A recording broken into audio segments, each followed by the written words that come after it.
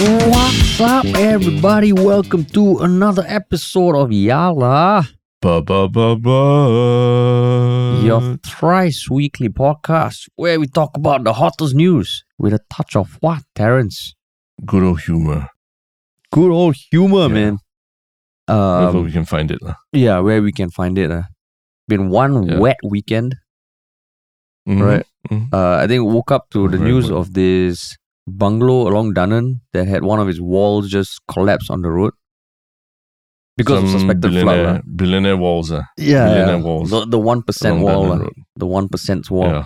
But how was your weekend otherwise, man? Okay, rained out the whole weekend, pretty much. But in a good way or not a good way? No, it's never good when you have kids. You know, rain is always a tricky thing. How about your wedding? We'll do the weekly wedding. The weekly wedding check-in. Got 3 weekends left, man. 3 weekends left. And how's your scale 1 to 10? How much are you enjoying it right now? I would say on average maybe 4. 4. So it's dropped. The last time was like 6 or 7, right? It's dropped. Yeah, it's dropped. This week. in a TLDR, give a TLDR of what's the main problem or problems. Logistical and familial. Logistical and familial. It's familial. Sometimes that overlaps, right? Sometimes that overlaps. Yeah, familial word. But sometimes that overlaps as well, right? Yeah, correct. But like a lot of spanners in the works, all just coming now, Yeah. And yeah, so now just gotta chop off those task lists. The weekends are just I don't know where the days go anymore. Yeah. Because also, I mean, we are planning to have podcasts come out while we are while I'll be with my wedding and we're traveling a bit in December. So don't worry, we are planning that and pre-recording some stuff. So yeah, you'll be able to hear us still in December. Yeah, that's right. Just as well to plug the podcast, right? I think we've been back at it for like at least a month already. And just a reminder that if this podcast is important to you or has touched you in any way, please let one person know about it. Yeah. And it might help make their wedding preparations go from a 4 to maybe a 6 or 7. Because they know they're struggling alongside Harish as well. Exactly. To all the people who have December weddings coming up, I'm sure they are. Don't worry, man. We got this. Okay? We got this. Yeah. Everything that we may have believed before about wedding planning, just throw it out the window. And we can... Everything you believe about love, I think, in general. Just know that love comes with a whole set of logistical issues as well. Everything about life, let's just say life. Everything about life that you thought, just throw it out, man. Throw it out and just turn over a new leaf. Yes. Yeah. Turn over a new leaf. A wedding leaf. But, yeah, I mean, that's quite in line with what we're talking about expectations of life and how they can be completely upended in just one week, right? Yeah. And the first topic is something that we thought about talking before, but I mean, I guess there are certain reasons why maybe it changed over these past few days, but it is about the topic of the 3 letters that you have probably heard float around in the news recently, and that is FTX. FTX. Yes. For the uninitiated, maybe you want to give more of an intro about what FTX and the whole saga is about. Yes. So I mean, FTX is a crypto exchange, cryptocurrency exchange, where basically people can buy cryptocurrencies, trade cryptocurrencies, store their crypto assets on. And they are fucking huge. They are like a unicorn, maybe even a decacorn. They've raised a shit ton of money. It was founded by this one crypto protege called Sam Bankman-Fried. And it only started in 2019, and by 2022, it was the second biggest crypto exchange in the world. So it's huge. It's huge. But over the span of 1 week, since October, towards the end of October or early November, 7th November was the first shit hitting the fan. Since then, it has value has gone to 0, and it's just filed for bankruptcy in the US. Yes. And the ripples and shockwaves are huge because not only for company liquidating and all its assets assets getting like frozen or liquidated, there's shit ton of people who are impacted. Yeah. And I mean, it like just setting that context. I mean, it happened last week. What changed for you to want to talk about it today? Maybe I'm less into the whole crypto thing than you are. So initially when I saw this, I was like, oh shit, there's just so much to unpack from this whole thing. All of it sounds really like you have to be very closely following the crypto space to really really give a hoot about it. Like I didn't know what FTX was before all this. I had no clue at all. I think you know much more about it. So I was like, okay, I mean, maybe it's interesting for those who know about it, but not so interesting for those who don't. But I think the last few days as more news has unfolded, we realized that Singapore, a very big institution in Singapore, is also implicated in the whole thing, right? And everyone's still trying to uncover or unpack how much exposure this institution has to FTX. And in case you didn't already guess, that huge institution is Temasek Holdings. Yes, Temasek. So apparently Temasek Holdings was in fact, it led the last round of investment, right? In FTX, if I'm not wrong. Leading meaning that they probably put the biggest chunk and convinced other investors to put money in as well. Other institutional investors to put in money. Do you know how much Temasek put into FTX? Apparently, it's US 205 million. Apparently, as investigated by Forbes, lah. So I don't know. I mean, Forbes. It also appeared on Online Citizen Asia. So I don't think it's public, but basically a shit ton of money, lah. A shit ton of money. And this is also interesting because Singapore has actually banned its direct competitor, right? FTX's direct competitor, Binance, right? We've banned Binance Exchange from Singapore. Yeah. So now the FTX has collapsed as well. It kind of seems like the exchange that that Singapore was a bit more friendly towards seems to have shit seems to have hit the fan. Yeah. So and Binance is a player in this whole thing as well, right? Yeah. So just now we went over the facts. Why I first caught wind of it last week was because so one of the podcasts I listen to, I follow him on Twitter. His name is Shan Puri, the host lah, and he has a very good job of distilling like very technical news into something a little more understandable. He runs a newsletter called the Milk Road, which talks about crypto. He's the founder of Hustle. So basically his podcast, he's a cool guy, funny guy. So he just tweeted something about how the CEO of Binance did a god level business move. Then I was like, oh, the CEO of Binance, he's quite a character lah. His name is Chang Peng Zhao. He has 7.5 million followers on Twitter, and he's quite a maverick lah, almost. So what happened, right, was essentially when FTX was started in 2019, they received, I think over the course of the next few months or maybe a year, like 20% of their stake was bought by Binance. And the way this company, FTX, stored a lot of its assets was in its own token lah. You've heard people create their own tokens, right? And the beauty of crypto is anyone can create a token, and if that token takes on value, you have something valuable that's transferable lah. So they had like 5 billion of FTT, which is their token. And 20% of that is owned by this Binance CEO lah. So on 7 November, apparently Binance caught wind that FTX was like spreading rumors of Binance and their accounts and shit like that. So all this guy did, right? He went on Twitter and said, okay, we've found out there's some rumors floating. I think we're just going to sell all our FTT. So basically, you have this big ass player, a very influential person, saying he's going to sell all his tokens that is propping up FTX. So when you see like a fucking like smart, very influential guy sell, chances are there'll be a lot of people who sell also. So that absolutely devalued FTT to the point that FTX became devalued, and then it just became like a fucking snowball, and it just blew up the entire space lah. So that's why that's what started it, And then a few days later, Binance said they are going to acquire FTX, And then with all the due diligence, and then after one day they said, no, this is too messed up. We're not going to acquire it. And now FTX is in the shit. And Sam Bankman-Fried, who's known as SBF, he's quite a legend in the space also lah. He's just a pariah now lah. Why is he a legend in the space? I mean, a lot of this you're saying is, I think people who know sort of a little bit of the ins and outs, it makes a lot of sense.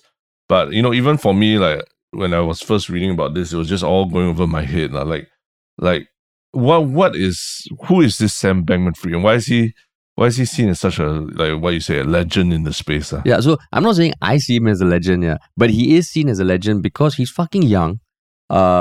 He's only 34 right now. So when he started this, he was like a 30-year-old self-made billionaire, right? And he has all his quirks, like he's got frizzy hair.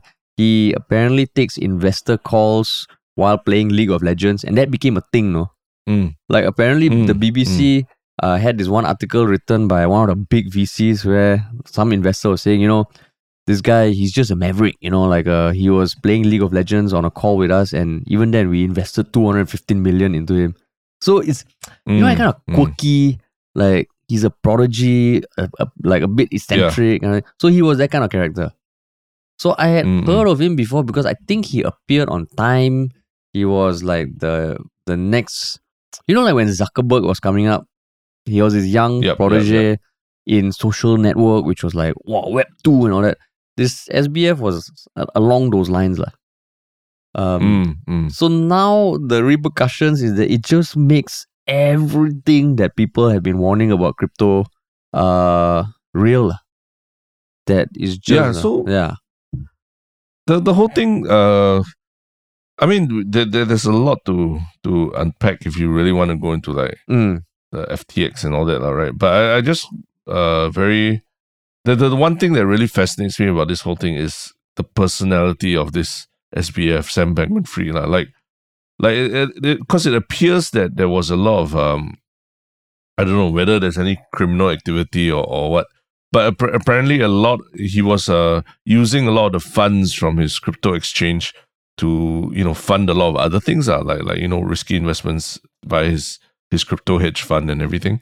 So there maybe have been some kind of misappropriation of funds or something. But at the same time, because crypto is so unregulated, is there really can anything be done, right? Yeah. But just in general, like I'm just very trying to understand this personality of Sam Bankman-Fried, because a lot of people are bringing up comparisons to Elizabeth Holmes and Theranos and the very well-known story of how a CEO with a huge personality can convince the biggest institutional investors, convince everyone that that they're doing something amazing with the product, but in the end it all turns out to be hogwash and just vapor, right? Yeah. Vaporware. So when you were first hearing about Sam Bankman-Fried or that, what was on the ground? What was your thoughts about him? So I mean, I heard of him maybe like 2 years ago. I mean, I've always tried to just keep tabs of the space. I'm not like some big time investor or like, got this startup thing on the side, crypto. I just find it very interesting and fascinating. But from the outside, right, it looks like this guy is really like the next Zuckerberg lah. Yeah, like on the cusp. But as in he's what? But I mean, other than making a lot of money with his crypto, has he done anything else that like has really like amazed people, like a product or something that has amazed people? Or I mean, I wouldn't. Or something. Primarily I know him for being, making a lot of money through FTX. Yeah. But what else has he done that I mean, his claim to fame was that when he was at MIT, which was like, now he's 34, I don't know, like 10 years ago when Bitcoin was just coming up, right? He started just dabbling in it and noticing that, you can buy Bitcoin. Because back then there was no like global exchange, right? You can buy Bitcoin in countries or places that have maybe like cheaper and then sell it for higher in other markets. So basically arbitrage, right? So he then got together with a group of friends. Apparently in like a few months, they were making $1 million a day. And then they started the Alameda research. And then slowly, it's like one of those things, like Bitcoin or crypto had always been this underground thing, right? So you get these people that rise to the top. It's like, oh shit, he's building this shit. Blah, blah. That's how I think he came to prominence. And then in 2019, when he started FTX, he was already a well-known person in the space.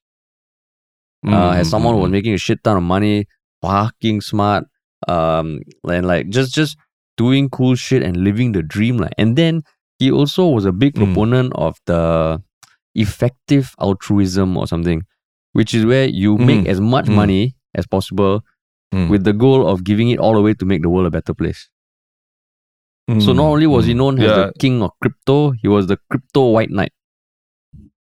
Yeah. So isn't a lot of it, isn't it just, it's premised on him just having made a lot of money from being an early adopter of Bitcoin, right? But I mean, that's the whole thing. Like, I struggle, like when the comparisons to Zuckerberg or even Elizabeth Holmes come up, I'm like, I can understand the product that they're building, you know. Maybe I don't understand the business model or how to make it work financially and all that, right? But you can sort of see where the product they built has the potential to really, you know, change lives and make a lot of people's lives better around the world, in the ideal world. But with this Sam Bankman-Fried, I'm like, even as we're talking through this and I'm like watching videos of him talking about what you said, the effective altruism, it's like, wow, like what exactly is he doing to, you know, to make the world better or to make more money and everything? That's still a very huge question mark, even for me, after just reading a few articles about him and all that. I think it's one of those things that, you know, you and I both had a conversation with a group of friends who were all not from Singapore, right? A couple of them were from like South America or Central America, and they said that over there, crypto is super useful, because where their economic climate or their own currencies are fluctuating so much, crypto is quite a more stable. It's a stable way of transferring money, right? So from my layman take on the value that this FTX, you know, bring, it's very financially driven, but it's also in some way an anchor that provides some legitimacy, I think, in the sense that if you have value or if you have crypto, you can trade it for something else, So it's not like like Facebook where it's connecting. I mean, some way it's connecting, or Theranos, which was meant for what? Blood, is it? Blood? Heart? You'll be able to test for a lot more diseases and in a much smaller amount of blood taken from each patient. And then there's also the WeWork guy, right? Yeah, WeWork, you know, changing the way people work. I think this one, right, like just from what I used to see on the outside on Twitter, it was really like that kind of celebrity status, You know, it's like, wow, this guy is smart, and apparently all his teammates. So now all the fucking weird things are coming up. Like his company is incorporated in Bahamas, right? 10 people on his management team all live together, and the CEO, who was this 28-year-old girl at the time, a few years ago, there's one interview where she just says some stuff where even I, as a layman financial person, I'm like, how the fuck does that make sense? Like, they don't believe in stop loss measures because it can limit the upside to whatever shit. Then apparently all 10 of them were romantically linked in some way, and they all used to live together. So now you see a lot of memes saying, wait. Like Temasek or all these invested like almost billions of dollars into this company that was run by 10 people who used to have orgies with our money, or some shit like that. So sounds about right. I think it's that, you know, young tech person building something that, and I mean, they have a lot of like a visibility also, they sponsor sports teams and all this shit. So it's just like a group of very young people who are super successful, who are filling a gap and killing it. I think he even bought a Super Bowl ad, right? He bought a Super Bowl ad. Yeah, I think so. So it's just using a lot of the money to buy legitimacy, and it just in retrospect, you know, in hindsight, it just makes everyone who probably believed in him feel kind of duped, right? Feel kind of like you've had a wool pulled over your eyes. But in general, like when you think about someone like Temasek as well, getting into this, you would think Temasek they've hired really smart analysts, they have smart investors on their team, and you know, they know what they're getting into, but even they fell for the whole thing. But doesn't that make you feel kind of, you know, worry about the entire crypto ecosystem that you know, even the most well-paid, highly regarded institutional investors of Sovereign Wealth Fund of Singapore, Singapore, a place that's known for having very very stringent measures, and even just in terms of like being a financial hub and just having the most very, very strong oversight, right? Even they couldn't get past this. Even they got duped by FTX. Doesn't it make you kind of like just wonder if everything in the crypto ecosystem has the potential to be the next FTX as well? Yeah, I mean, like I do have a genuine interest in the crypto space just to see what the potential is. And I won't deny that looking at this, I'm like, oh fuck. I don't know a lot of things, and I am dabbling here and there. Then I'm like, oh shit, like here's this almost like behemoth which like is almost unsinkable. And then just in 1 week, boom, it's gone. And I mean, and everything's uncovered there. So much of it was just nonsense, right? It was just Ponzi scheme and everything. Yeah, and then from the Bahamas, and of all places, the police of the Bahamas have raided the office and all. How the hell are you going to get any information out there? I think we have our own experience with. Ours wasn't Bahamas, right? Ours was Mauritius. I was in Mauritius, and there's a liquidation of a company going on in Mauritius, of which we are owed a large amount of money, and it's just been. I mean, since the start of COVID, it's been near impossible to get like clear information about what is going on there with the liquidation. Actually, So it's so I'm like, this company operating out of the Bahamas and now it's filed for bankruptcy and so many shenanigans are going on. It's like I feel like is what we went through, but to the nth level, right? Yeah. Like multiplied by millions. Because what we went through, just to give context, I mean, if you've been listening for a while, you would be aware, but we did make a TV show that came out in 2020, which we're fucking proud of, about a guy who falls in love with a terrorist. But 2 months after it came out, and 2 weeks before Circuit Breaker, the company we made it for liquidated and really screwed us over. And they continue to screw us over, but it's not them, it's the liquidators. So maybe if you aren't familiar with liquidation, which I wasn't up to that point, was what happens when a company liquidates, all its assets are put in the hands of liquidators who are lawyers. And they go through how much this company owes, how much this company has, and then they decide how much to pay anyone who is owed money by this company, and there's a ranking. Yeah. Unfortunately for us, we are like super low on the totem pole. But even like what Terence said, getting info, we have to liaise with the liquidators who technically don't owe us shit, right? Yeah. But the difference is for that, it was still businesses that were owed. The thing about FTX, right? The dark side is you have millions of people around the world who invested money and now they can't withdraw it. They cannot withdraw it. Imagine if like a bank that you have money in, you just can't withdraw it in 1 week. And like any bankruptcy or liquidation filing, it's gonna take years to resolve, if anything. Even if you get like a cent on every dollar, that means you get back 1 cent for every dollar you're owed or something. Yeah. It's going to take years for you to actually have this issue resolved. So you can essentially say goodbye to the amount of money. And like even if you didn't have money with FTX, the whole crypto market has tanked. If you Google Bitcoin price, you will just see it take a shit over the past week. And I mean, I use another exchange, right? And it just makes me think, oh shit, like can I imagine in 1 week if whatever I have in that exchange, which I mean I don't have that much, but it still would be like, oh fuck, like you just cannot fathom it. And the scary thing is we're seeing it happen more and more often, not just in crypto. I mean, all these big companies recently, like it's just so volatile. It's like everything that was going well in COVID for tech companies, right? Now it's just shit. Wait, but you're saying what industries are you talking about? For what? Specifically? You said other, not just crypto, but other industries as well? I mean, if you look at like Twitter, which is a different case, that was more like, at the very high level. But essentially, is one person who had such a big ripple effect. And now, thousands of people have lost their jobs, right? Okay, so you're just comparing the scale of what's happening, right? But I mean, but crypto, I do feel crypto is a different case because there is potentially fraud in this, what we're talking about here. Yeah.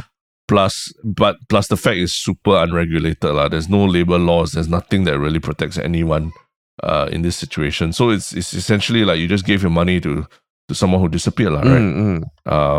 So yeah, I mean it's that's the thing I'm trying to understand. How not say understand lah, but is there a bit of Schadenfreude in this whole thing? Possibly, but how bad should we feel for all the people or institutional investors who have put in a lot of money into FTX and lost it lah? How bad do you feel for them lah? I mean, Temasek, it lost. Okay, maybe it lost this, but given Temasek's portfolio and everything, it's that's part of the risk that they take lah, right? That they will lose a lot more money than they put in. So I understand that, but like you said, there's a lot of individual investors who thought maybe it's a good idea to try this to maybe some quick way to get rich or something like that.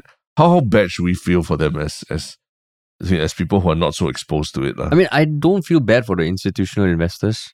Okay. But for the retail investors, I do feel bad because even if you do your due diligence, which I mean, like when I open up an account with another exchange, I try to do my due diligence and I try to understand as much as I could. I think the same would have been for FTX lah. But this is just out of like the blue, and like you're never gonna know from the outside what kind of shit happens on inside, right? And like what you said, like, there's no regulation, so I don't know, there's no MAS stamp of approval or some shit. But the fact that it could operate in Singapore, unlike Binance, you would also think like, right? Yeah, that's fine. But what about you? Yeah. I mean, to some extent now, I used to think that, okay, there's so many institutions that are looking to put money in crypto now. There has to be some due diligence that they're doing that we're not, as a retail investor or just a layperson, you're not seeing that, right? Yeah. Whether it's the promise of what Web3 or crypto brings, but just the lack of any kind of oversight and the fact that money can just disappear overnight. And then I think, has there been news that now money, like I think the FTX itself has been hacked after its bankruptcy filing and it's lost a whole bunch of money, and there are all these rumors swirling around like whether SBF or Sam Bankman-Fried himself was involved in this hack, and where is he now? Everyone's trying to figure out where he is now. Is he in the Bahamas? Is he somewhere else hiding in Argentina? And all these kind of crazy stories coming out. It just sounds like, wow, everyone's just, buying into this massive fraud and it, in some ways complicit in holding up this whole fraud, keeping on the house of cards together lah, right? Where one institutional investor says, oh, this is safe, I invested this much, and another one says, yeah, I think it's safe, this since Temasek invested that much, and then people on the ground saying, oh, because Temasek invested, it must be safe, so it's something that everyone can put their money in. It's just like, wow, I mean, this Ponzi scheme 101, and I'm just, maybe because we're just in the middle of it, I'm just like, my whole head is, I'm just trying to wrap my whole head around it, and it just strikes me as like, wow, like at any point, like is there something that needs to be done? Like I mean, like MAS was suggesting that retail investors of crypto would have to take some kind of test or something like that, right? Yeah, correct. Before they actually get to invest in crypto. Like, do we really need to put in something to really protect the layperson from going through this? Because like you said, Temasek losing 200 million, that's chump change for them. But, a retail investor losing $2,000, that could be their savings for the whole year or something, It's tough. Yeah, 20,000, 2,000, whatever. It's a much bigger amount for a retail investor. So it's just, wow, I feel like, I mean, it's tough for them, but at the same time, they also just bought into the hype quite a bit more than they probably should have. But then, I mean, ultimately, the hype train for stuff never really kind of like, it has always been there. I guess crypto is a bit, is worse because there's no regulation. But if you look at our own liquidation story, right? Correct. Did we buy too much into the hype train of that company? But I always want to differentiate again, like, industries like Facebook, I mean, companies like Facebook or Twitter and all that, even what we did, because, I mean, ultimately, we were still creating a product, right? We created something that exists, it's there, it has a value to some people and all that. There's a real product in place. But crypto, at the end of the day, like, when a lot of retail investors tell me they did their due diligence, all that, I'm also trying to understand, how much of the actual crypto product they actually understand as well. That's the part. Then I realized, when I asked more, then I realized that actually, I'm not trying to sound condescending or anything, but there isn't that much understanding of what crypto actually is like and what value actually is. But it's more of a, like a lot of people seem to be doing it, and a lot of people smarter than me seem to be doing it. So there must be something about it that's right. Yeah. And I don't want to sound condescending because I don't understand it. I totally don't understand it also. Yeah. So that's why I haven't dared to step foot in it. And that I may be a boomer in that sense, right? But it's just, I would just like to understand at least a little bit of the economics of the whole thing before putting any money in it. And I realized that a lot of people that I've spoken to about it, they don't understand it. Yeah. I mean, even for me, when I said just now the due diligence of that one exchange, that was about that company itself. If you ask me, the value of crypto and all, yeah, I can see the potential, but it is a bet. It's a bet on its value. And I think what makes it tricky, like what you said, right? If you invest in a startup like Theranos or something, you are investing in a product where the value, if fulfilled, what it is going to be. The thing about crypto, first, you need to believe in the power of crypto, which at this point in time, still not clear. And then you have to believe in the power of that exchange that is allowing you to trade the crypto. So it's like power times power, it's power squared. So the belief squared. Belief squared is fucking scary. Yeah. Correct. So what you're saying, you kind of need to believe in the whole direction that the whole entire cryptocurrency industry, exactly. You need to believe in the whole industry first. Then after that, you got to pick your players, right? Who's a scam and who's not a scam and all that. And so it seems like a lot of people, they skip that first part about believing whether cryptocurrency works. They just assume, okay, it has to work because so many people are in it. So I just look at the which one's a likely scam and which one's not a scam, Oh, this guy is backed by Temasek, so probably legit. And that's where we are at today, and that's why it's so wow. Yeah, man. It's tough, Yeah. It's tough, and go back to what you said about how come even Temasek can miss it. I think it's ultimately branding, right? You bring it down to the human level. Everybody has met this person who is smooth and suave, and on the outside, damn charismatic, but you find out he's an absolute asshole, right? And that person might still be someone who's seen as popular, has many friends. But deep down you just see and I think that's down to branding on an individual level, on a group level, on a company level. And right now, crypto, there's a lot of hype. I mean, even people like Tom Brady and all these celebrities who are backing FTX. So it's just the whole thing is shaken, man.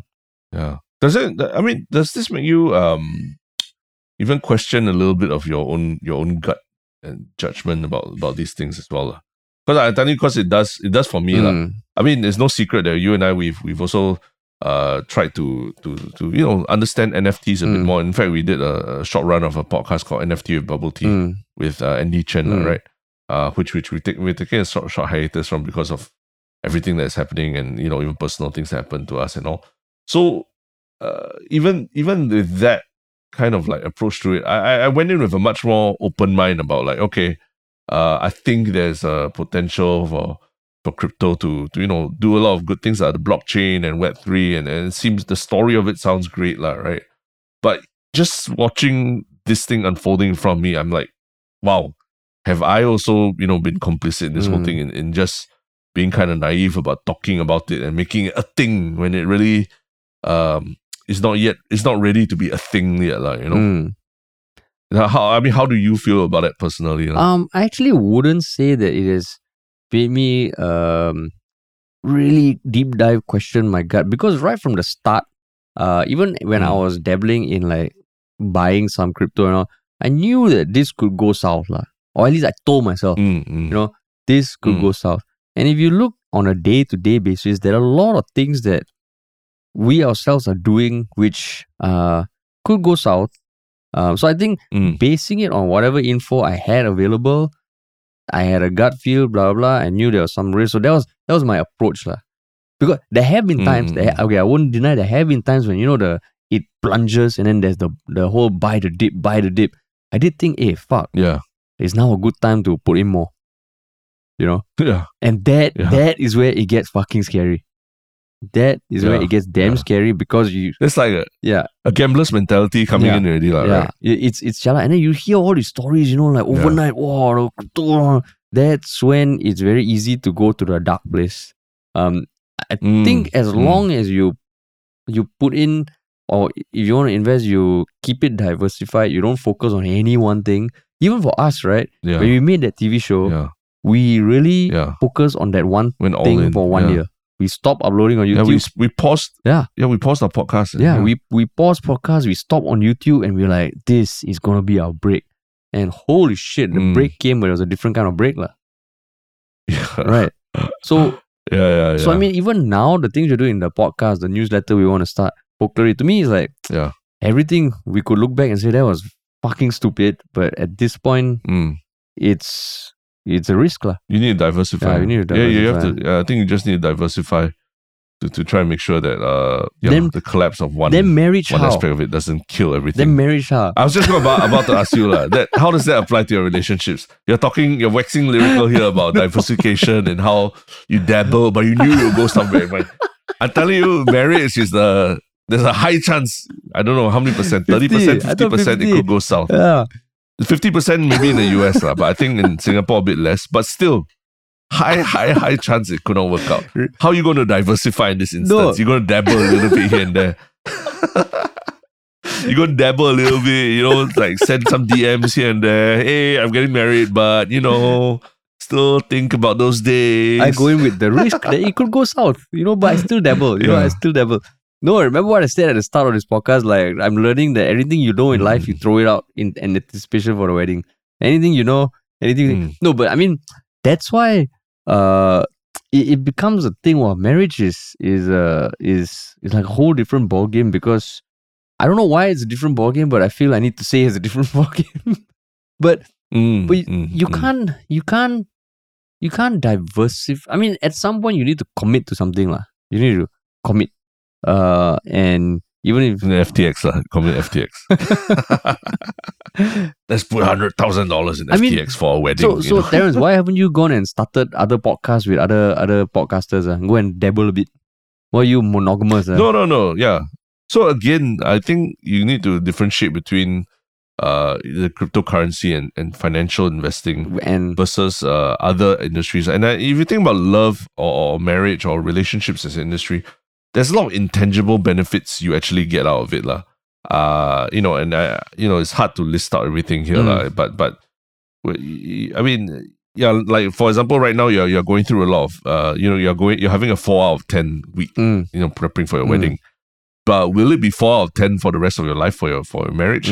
I mean, I hope not, lah. I hope not. In fact, there'll be days when it's 9 out of 10. There'll be days when it's like 1 out of 10. But the truth is there will be days that are 9 out of 10, and those are the days that you will take with you to your deathbed, lah. You'll be very happy thinking about your relationships and all that, lah. So I would say that there are still much more intangible benefits you get out of a relationship or a marriage or a wedding as a person, lah.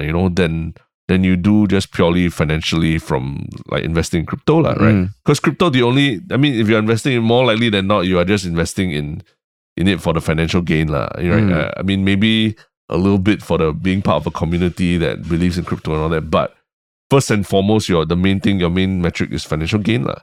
But for marriage, I think there are a lot of intangible benefits you get out of it that cannot be quantified so easily. Like you never watch Arranged Marriage? Indian matchmaking? Indian matchmaking? Is it? Yeah, Indian matchmaking. It's all about the returns, bro. Yeah. Indian matchmaking is, I think the big thing we learn about that is not about two individuals being matchmade. It's two families being matchmade, right? So that is a very big factor, and I think don't say Indian matchmaking. I think even for yourself also, right? You're seeing that there's a lot of other things that come together. Your social lives, your the way of life, even positively how it affects the way you treat people and your relationships with others outside of your marriage and all. There's like I said, this industry, there's a real product there. There's a real product that if you invest in it and that goes well, there's real potential that it will bring a lot of value to your life. So it cannot really be compared to something like crypto where it's just for financial gain. Then you really need to think about diversifying and not being too attached to one particular platform. So while that was like a great ad for marriage, maybe tonight I should just try, go tell my fiance, we just did a podcast on FTX, and wouldn't you agree that it's not good to put all our eggs in one basket? If we need to diversify. Yes, Harish, that's great. I'm like, okay, so on that note, I'm going to start dating again. Just in case this doesn't work out. You're going to start downloading all the Tinder and all the other dating apps. Explore open relationships because of FTX and Bankman Free. And next time the podcast, I'll be like, it's a minus 79 week. Minus 79 out of 10. Minus 79 out of 10. Yeah, but yeah, this whole thing does make you think about the broader things on so many levels, man. And one of my favorite tweets so far was along the lines of if Jonah Hill isn't already talking to Aaron Sorkin about this biopic on SBF as a movie and writing his Oscar speech, he should get on it because if you look at pictures, Jonah Hill would be the perfect person to play him That's true. Yeah, that's true. Yeah. He does look a bit like him. Yeah. And then one other nice thing to enjoy is, have you heard of Rahul Ligma?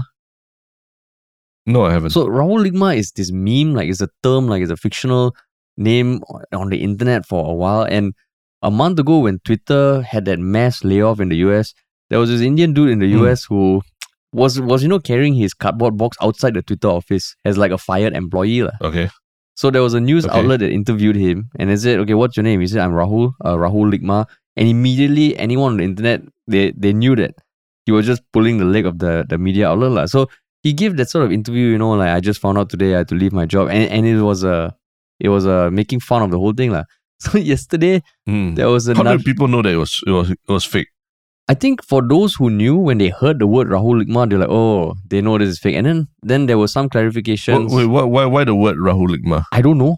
It's a meme. There's something about it online. Rahul Ligma. Okay. It's just one of those things on the internet that exists, which I don't know why yet.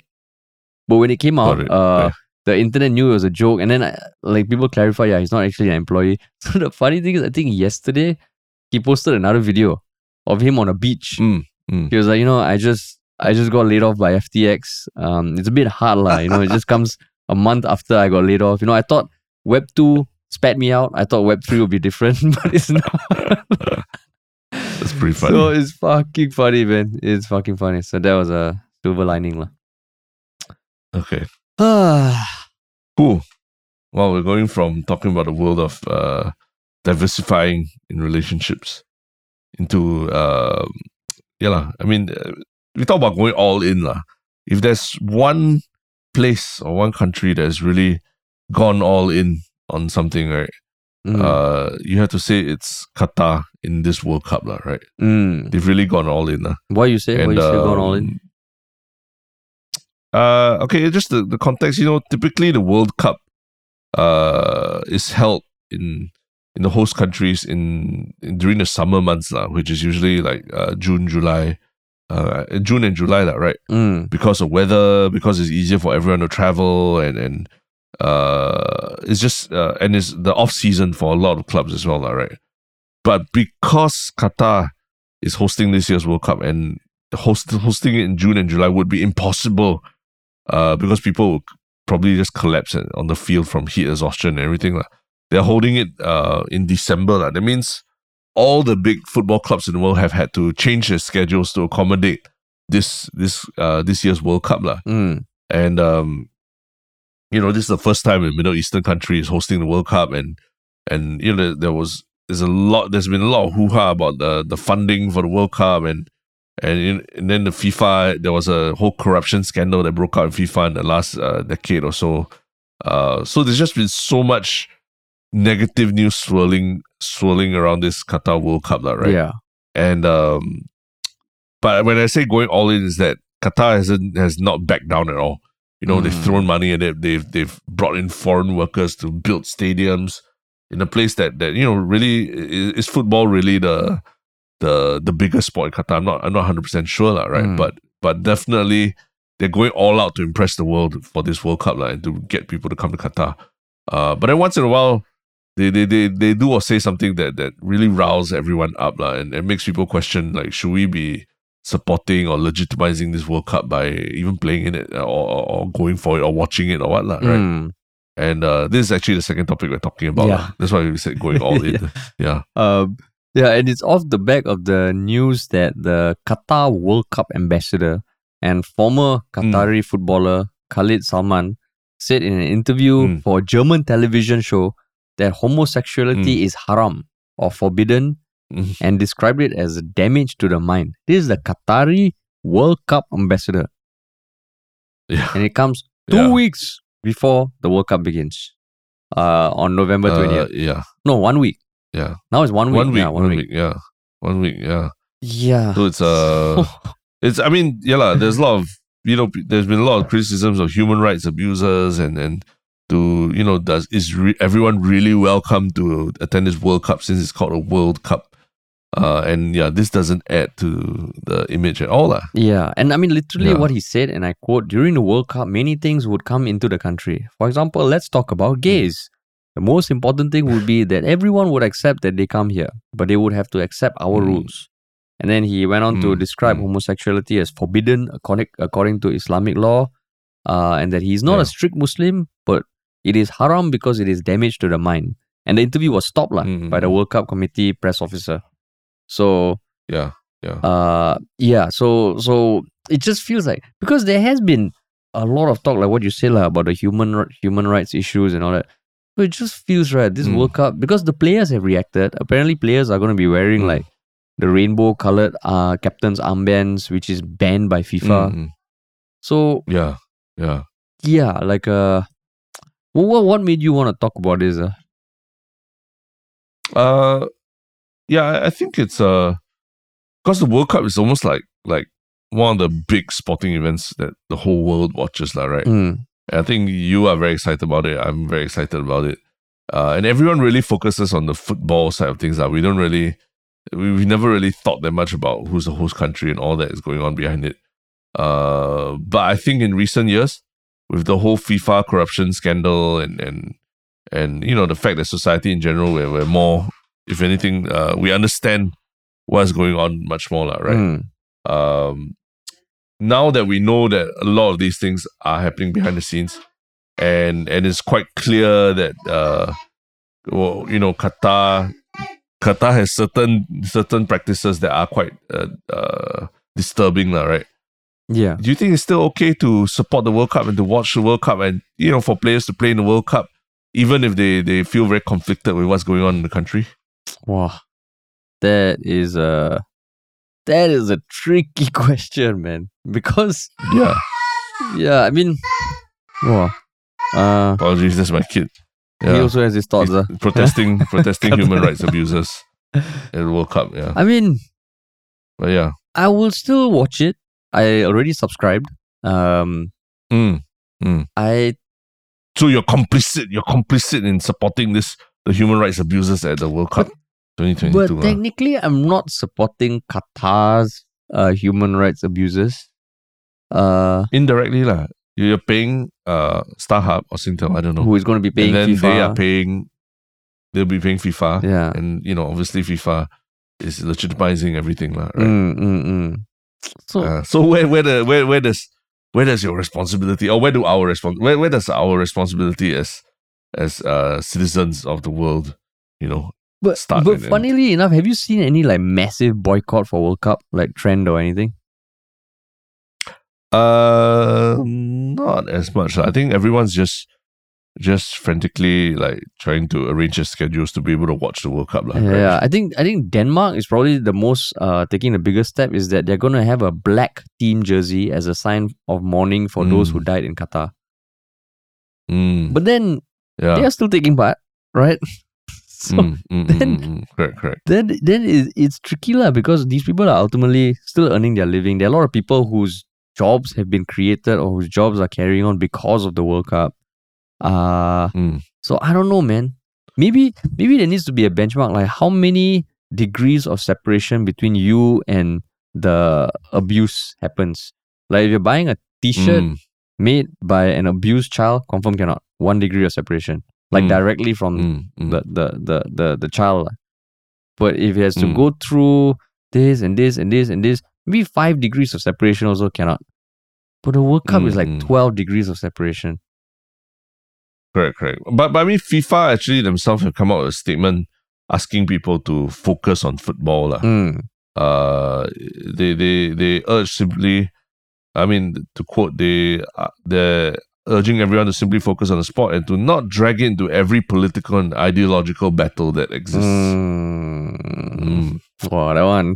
So that's FIFA urging World Cup teams to focus on football over politics. That sounds... Can we really, in this day and age, can we divorce sports and politics? You know? That's almost like a rallying cry to all those activists saying, come, come.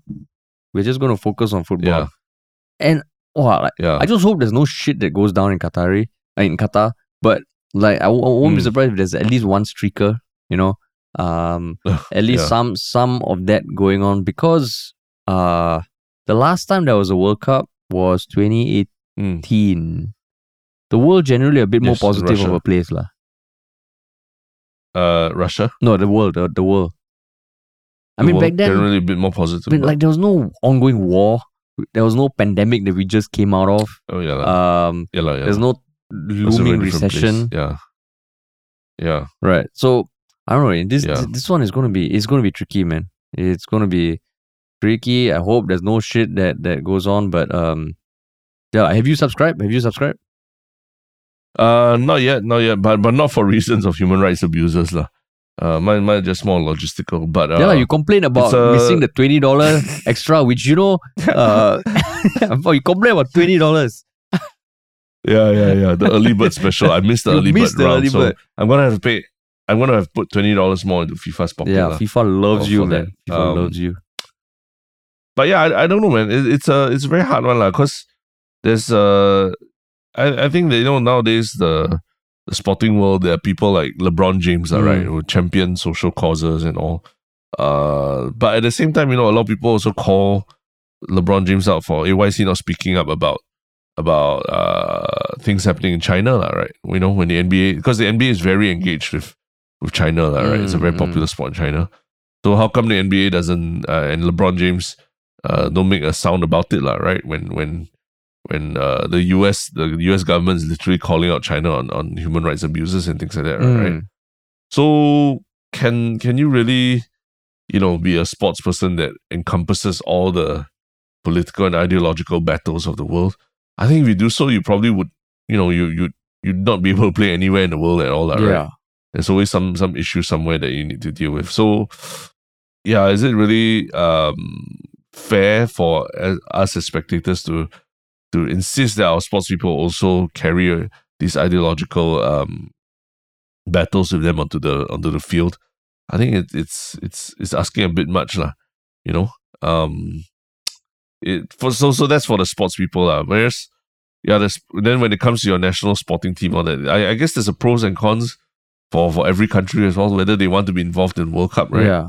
Like whether they would want to send a team, whether they would legitimize the event by sending a team and all that, and versus the importance and the national glory it brings when your country's team is performing well at the World Cup. I think there's a lot of pros and cons to each of them, right? Yeah. But that's why maybe it's definitely not black and white. Like what you're saying that it's very grey, right? If you look at the net benefit, because then it can go to very dark places, saying that okay, the net benefit it brings the world at the expense of this small group of people, is it worth it? And then it becomes tricky, because if you look at it just utility, right, there can be an argument why yes, it's fine, we all deserve it, there's nothing wrong, which is tough. Because like what you said, to clarify, we're not trying to put a finish it. Because like what you said, can we expect the players to go on and carry on the virtues of like, oh, society, you know. But let's say if you were in a country where they're still doing public beheadings or something, right? And the stadium was next to a public beheading square. Then if the players still play, they can be like, yo, you sure? Guys, you sure? Yeah. Right. So even that is not completely black and white. That's right. But yeah, we're not trying to put a crimp in your day by saying that you shouldn't watch the World Cup and you just want to lay back with when you just want to lay back with your potato chips and your beer and just sit back and just watch 22 very athletic people running on the pitch and all. We're not just saying don't partake in that lah. Maybe if anything is to be more informed, right? To read up a little bit about why people are unhappy about it. I want to recommend the new Netflix documentary called FIFA Uncovered. It talks a lot about the corruption scandal within FIFA and why there's so much. There's a very big backlash about when Qatar was announced as the World Cup host and all. I want to recommend everyone watches it, but it's not very exciting to watch. That's the sad truth. So I tried to sit through the first episode, and halfway through I was like, oh God, I can't do this anymore, you know. But maybe it's worth just like understanding a little bit more about the context of what you're seeing at the World Cup and how people around the world are reacting to it. Like I didn't know about all this about Denmark and all that wearing a black uniform, but and the rainbow armbands and things like that. But you know, I think it's good to understand that, you know, there are people who disagree with what's going on in the host country and they're also making a bit of noise about it. Like, even if it's just a small amount of noise, they're at least making a little bit of noise about it that can cause a little bit more introspection and awareness in other places. That's true. That's true. Yeah. I'm sure that during the World Cup there'll be more and more discussion of this, because there will probably be some player that acts out or some activist that comes, and then things would light will be shone on these areas. So it's going to be interesting for so many reasons. It is the first World Cup that is being done at the end of the year, I think. Right? Yeah.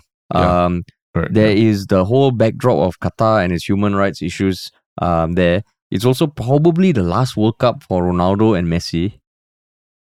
Right? It's almost like the changing of the guard. So, just one thing in the middle that might be a bit difficult for me is my wedding. I think that might get in the way of the World Cup. So only the semi-finals and the final. No, not so important matches. Right? Yeah. Everything else you can still watch. My fiancé ever listens to this, I love you. That was just a joke. I'm excited. Yeah. But the thing is, I guess, you could say that a lot of these things also wouldn't come to mainstream consciousness or come to light if there wasn't this spotlight shone on Qatar because of this World Cup, right? So it's in some ways more people understanding the issues might be a better thing as well. And rather than you know, and so countries like Denmark and the captains wearing the rainbow armbands, maybe that's a way to use, you know, to flip the problem on its head and use the platform as a way to spark discussion about issues, right? Yeah, maybe. Yeah. Maybe just the Qatari government will unveil during the opening ceremony. You know, we have now private mansions for every foreign worker that works in our country. Yeah, and we are disrupting the practice of human rights abuses, and we're going to lead the charge. I mean, that's the best time to reveal it, when the world is watching you. Correct. And then also that everything is being bankrolled by Sam Bankman-Fried. Sam Bankman-Fried from the Bahamas. He stepped in to help fund this entire human welfare program that we're launching. Yeah, man. Powered by FTX.com. Oh my goodness. Yeah. But yeah. Cool, man. Crazy times. Cool. Yes. Okay. On to the one short comment of the past few days. What is your one short comment? One short comment was a question on Reddit, posted by Internet Lurker 96 on the podcast where we talked about a local podcast that was seeming to justify cheating and how people were reacting to it. And it was more the excerpt that people were reacting to. But Internet Lurker asked, like, while I acknowledge that podcasts should be allowed to discuss controversial topics freely, I wonder what our thoughts are on podcasts such as Fresh and Fit, as well as controversial figures like Andrew Tate and Sneeko, who have been heavily censored and have had their accounts suspended on social media for their extreme views on women and relationships. What's your take, Terence? I mean, that's what we've been discussing a bit about, right? Whether people should censor podcasts entirely because they don't agree with them or not, right? I think that's what we talked about in that podcast. Like, we're saying that actually, it should be they're out there, and should these people be shut down or cancelled entirely? I mean, if they're not breaking any laws specifically, right, then that's where I feel like we need to be very careful about using censorship on them, because that's as a society, you don't want to be at a stage where everyone can start their own private witch hunt because they don't agree with somebody on something, right? Yeah, I think as opposed to going through processes, and process. I mean, everyone hates bureaucracy, and bureaucracy takes time, but sometimes these processes have their place as well. I think for me also, like, I mean, that's why there needs to be more conversations about, protection against online harassment. I mean, Singapore, we have the POHA, right? Which I think is still a step in the right direction. Like, the social media law last week, while controversial, it can't just be a free-for-all, I feel. But at the same time, if someone is not violating it on current rules, maybe in future when the rules evolve, they violate, you can't just clamp down on podcasts like that. So if Andrew Tate has genuinely said or spread hate speech or discriminatory language or bigoted views that like do go against whatever jurisdiction there is, then I feel they shouldn't exist. But if not, right, well, I would say no lah. Like they have the right to exist lah. Yeah. And I think like now we're starting to see that there's certain steps are being taken against people who spread misinformation, right? Whether it's via podcasts or their platforms. So I think the US Alex, what was his name? Alex Jones. Alex Jones, yeah. He's been fined like almost $1 billion because of because of the things that he's been spreading, the lies that he's been spreading about the Sandy Hook, the victims of the Sandy Hook massacre, the school shooting. Oh shit! So it's quite clear. I think that's a clear step where it's saying that institutions are going to actually clamp down harder on people who very deliberately stoke the flames of misinformation to build an audience, and it's very clear that it's misinformation, right? Yeah. So now that there's a very clear precedent for a financial penalty for all that, hopefully it makes people think twice about just stoking the flames of controversy just to get the hits. Yeah. True. And what about you? What's your one shot comment? On a much lighter note, someone posted a very like hidden camera kind of style of video that he took from another subreddit lah. And the headline of it was "For Low-Brow Humor Enthusiasts Only." And it turns out it's a fart prank video that was posted by somebody on TikTok. So basically this dude just goes around farting, or at least pretending to fart in front of people in public lah, and then they just capture the responses. I think Mama Jamba posted this saying, "This reminds me of MOF's YouTube days." Nice. And coupled with the fact that it's for lowbrow humor enthusiasts only, it's a quite backhanded compliment, but a compliment nonetheless. We used to do a lot of those kind of on the street pranks back on the days on YouTube. I would say when pranks were a level beyond farts lah. Come on lah, dude, or do that. Yeah. No, it wasn't. Yeah, we didn't go as, we tried not to go as lowbrow as that, where it's just about farts. I mean, there were instances where we did farts, but usually it was part of a larger did we ever do farts? Prank we were trying to pull. Did we ever do farts? We did. Yeah, we did. We did. See, your collective, your memory has erased it. You're so ashamed of it that you've erased it and censored it already. We didn't do farts. We did. Oh, we did. I'll just remind you of a time that we were in NUS. Was it NUS or NTU? I can't remember.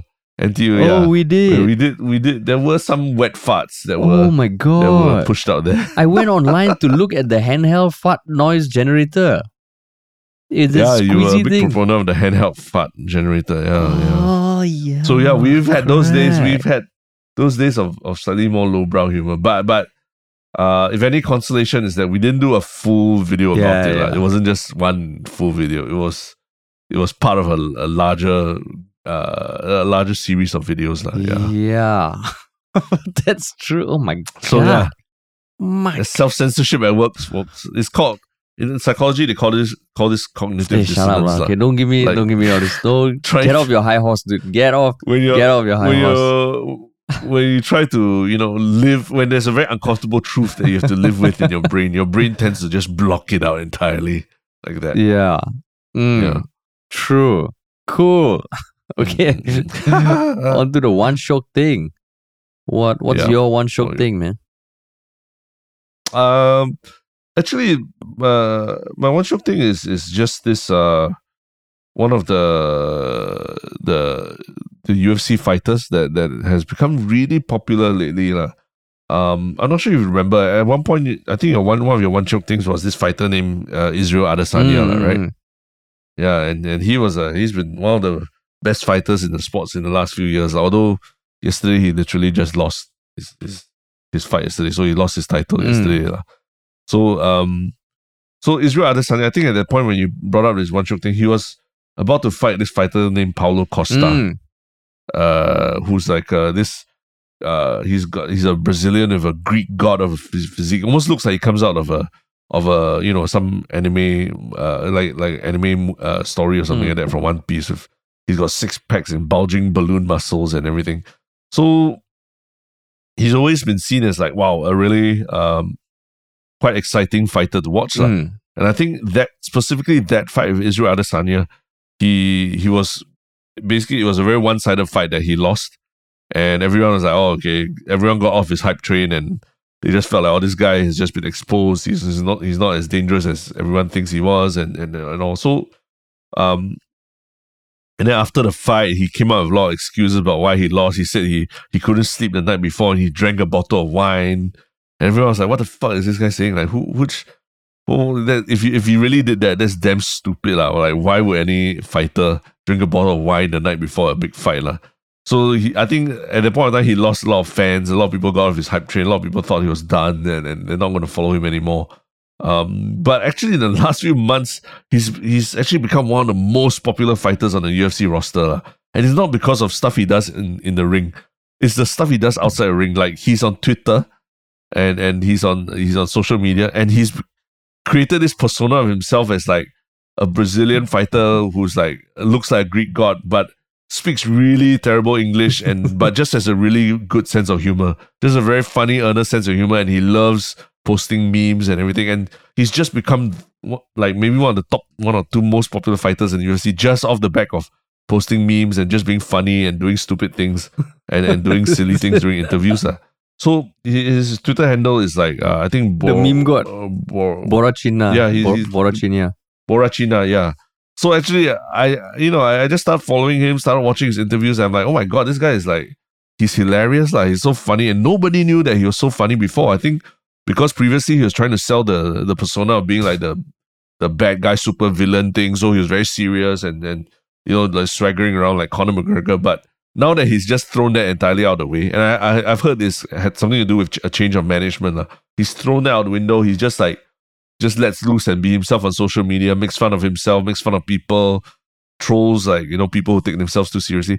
He's just become so funny and everyone just loves following his memes and watching his things. And I only bring this up as one shock thing because he's actually on his last fight of his UFC contract. So he might be done with the UFC after this fight already. But it'd be very interesting to see what he does after that, because now he's built up all this popularity and social media, and he's one of the most funny, most beloved fighters on the roster. But yeah, and it's just interesting to see how your fortunes can change just from being a goof on social media. You know, yeah, what are you laughing at? Some of his tweets. Yeah, it's hilarious, and it's just coupled with like the funny stuff. He's just like, I mean, you know, he's very big and jacked, and just the way he pronounces, like, you know, it's very important to be strong and jacked and things like that. There's just people just like found so funny, and they're just making memes about it everywhere. Like 2 days ago, his first tweet, somebody told me we need to be nice with Indians. Then a few hours later, where can I buy Indian mascot? Then a few hours later, please not consider the last post. I will do new one fixed. What the fuck, man? It's just a wormhole that you get into. Then you start thinking, hey, this guy is like, I mean, granted, not every meme is created by him, but the fact that he's sharing them and you know, like trying to add his own flavor into it as well. This one has made it really funny, and it's provided a lot of laughs. Even for me, when, you know, the last couple of months, when at points I felt very down and all that, I felt like, hey, this guy's thing was making me laugh at certain points as well. Yeah. Fuck, man, who would have thought? Yeah. So it's quite a. I mean, people who follow the sport, I think they are aware that there's this undercurrent going on where suddenly for just the strangest reasons, he's one of the most popular fighters. Everyone wants to see him like fight big fights because of that, because of his social media game. Yeah. Wow, that's crazy. Oh, cool. Yeah. My one shook thing is also sports related. What's your one shook? It's also sports related. It's kudos to Straits Times. They did a cool interactive website dedicated to Lo Kian Yu's Smash. You know, the badminton player. This is off the back of him being ranked number 3 in the world last week. He won the Sportsman of the Year. And this website is one of those, you know, as you scroll, and it just details like the mechanics of his leap. It's like what we have seen be done for like Ronaldo and all. So they just go into like, his vertical leap is like 50 to 60 cm. When he smashes, then they show in slow-mo coupled with some animation. When he smashes, the tip of his racket is at 3.3 meters. The shuttlecock, he can smash a shuttlecock at more than 400 plus kilometers an hour, no? What the fuck? Wow. Like when it comes off off the racket, it moves at 400 plus kilometers an hour, no? What the? But actually, for context, what is the average person? How fast would an average person be able to hit I mean, I did like 380 last week. No. No. I mean, I don't know what the average person smacks, but I think that the highest recorded ever was 426. So he's up there, you know? Like it is, and like it's so cool to have someone like a truly world-class athlete. The last time we saw was like Joseph Schooling, but Lo Kian Yu, he's tournament after tournament after tournament, and it's just awesome to watch, Awesome to watch. Yeah, man. Wow, it's cool. Yeah, I'm looking at the site. It's actually it looks quite impressive. Yeah, it's quite cool, man. So Straits Times, I know we shit on you a lot, but this time, well done. Yeah, we've watched all these kind of videos for like Ronaldo or other NBA players and all that, but yeah, first time seeing it for it's so cool. A local athlete like that. And he really can jump fucking high. Yeah. Well, that is a smash in and of itself. Yeah. It's a smash. Cool, man. Ooh, that was a long one. All right. Nice. Yeah, it's a long one. Okay, then we'll. But it's good. Talk to you guys midweek. Have a great week.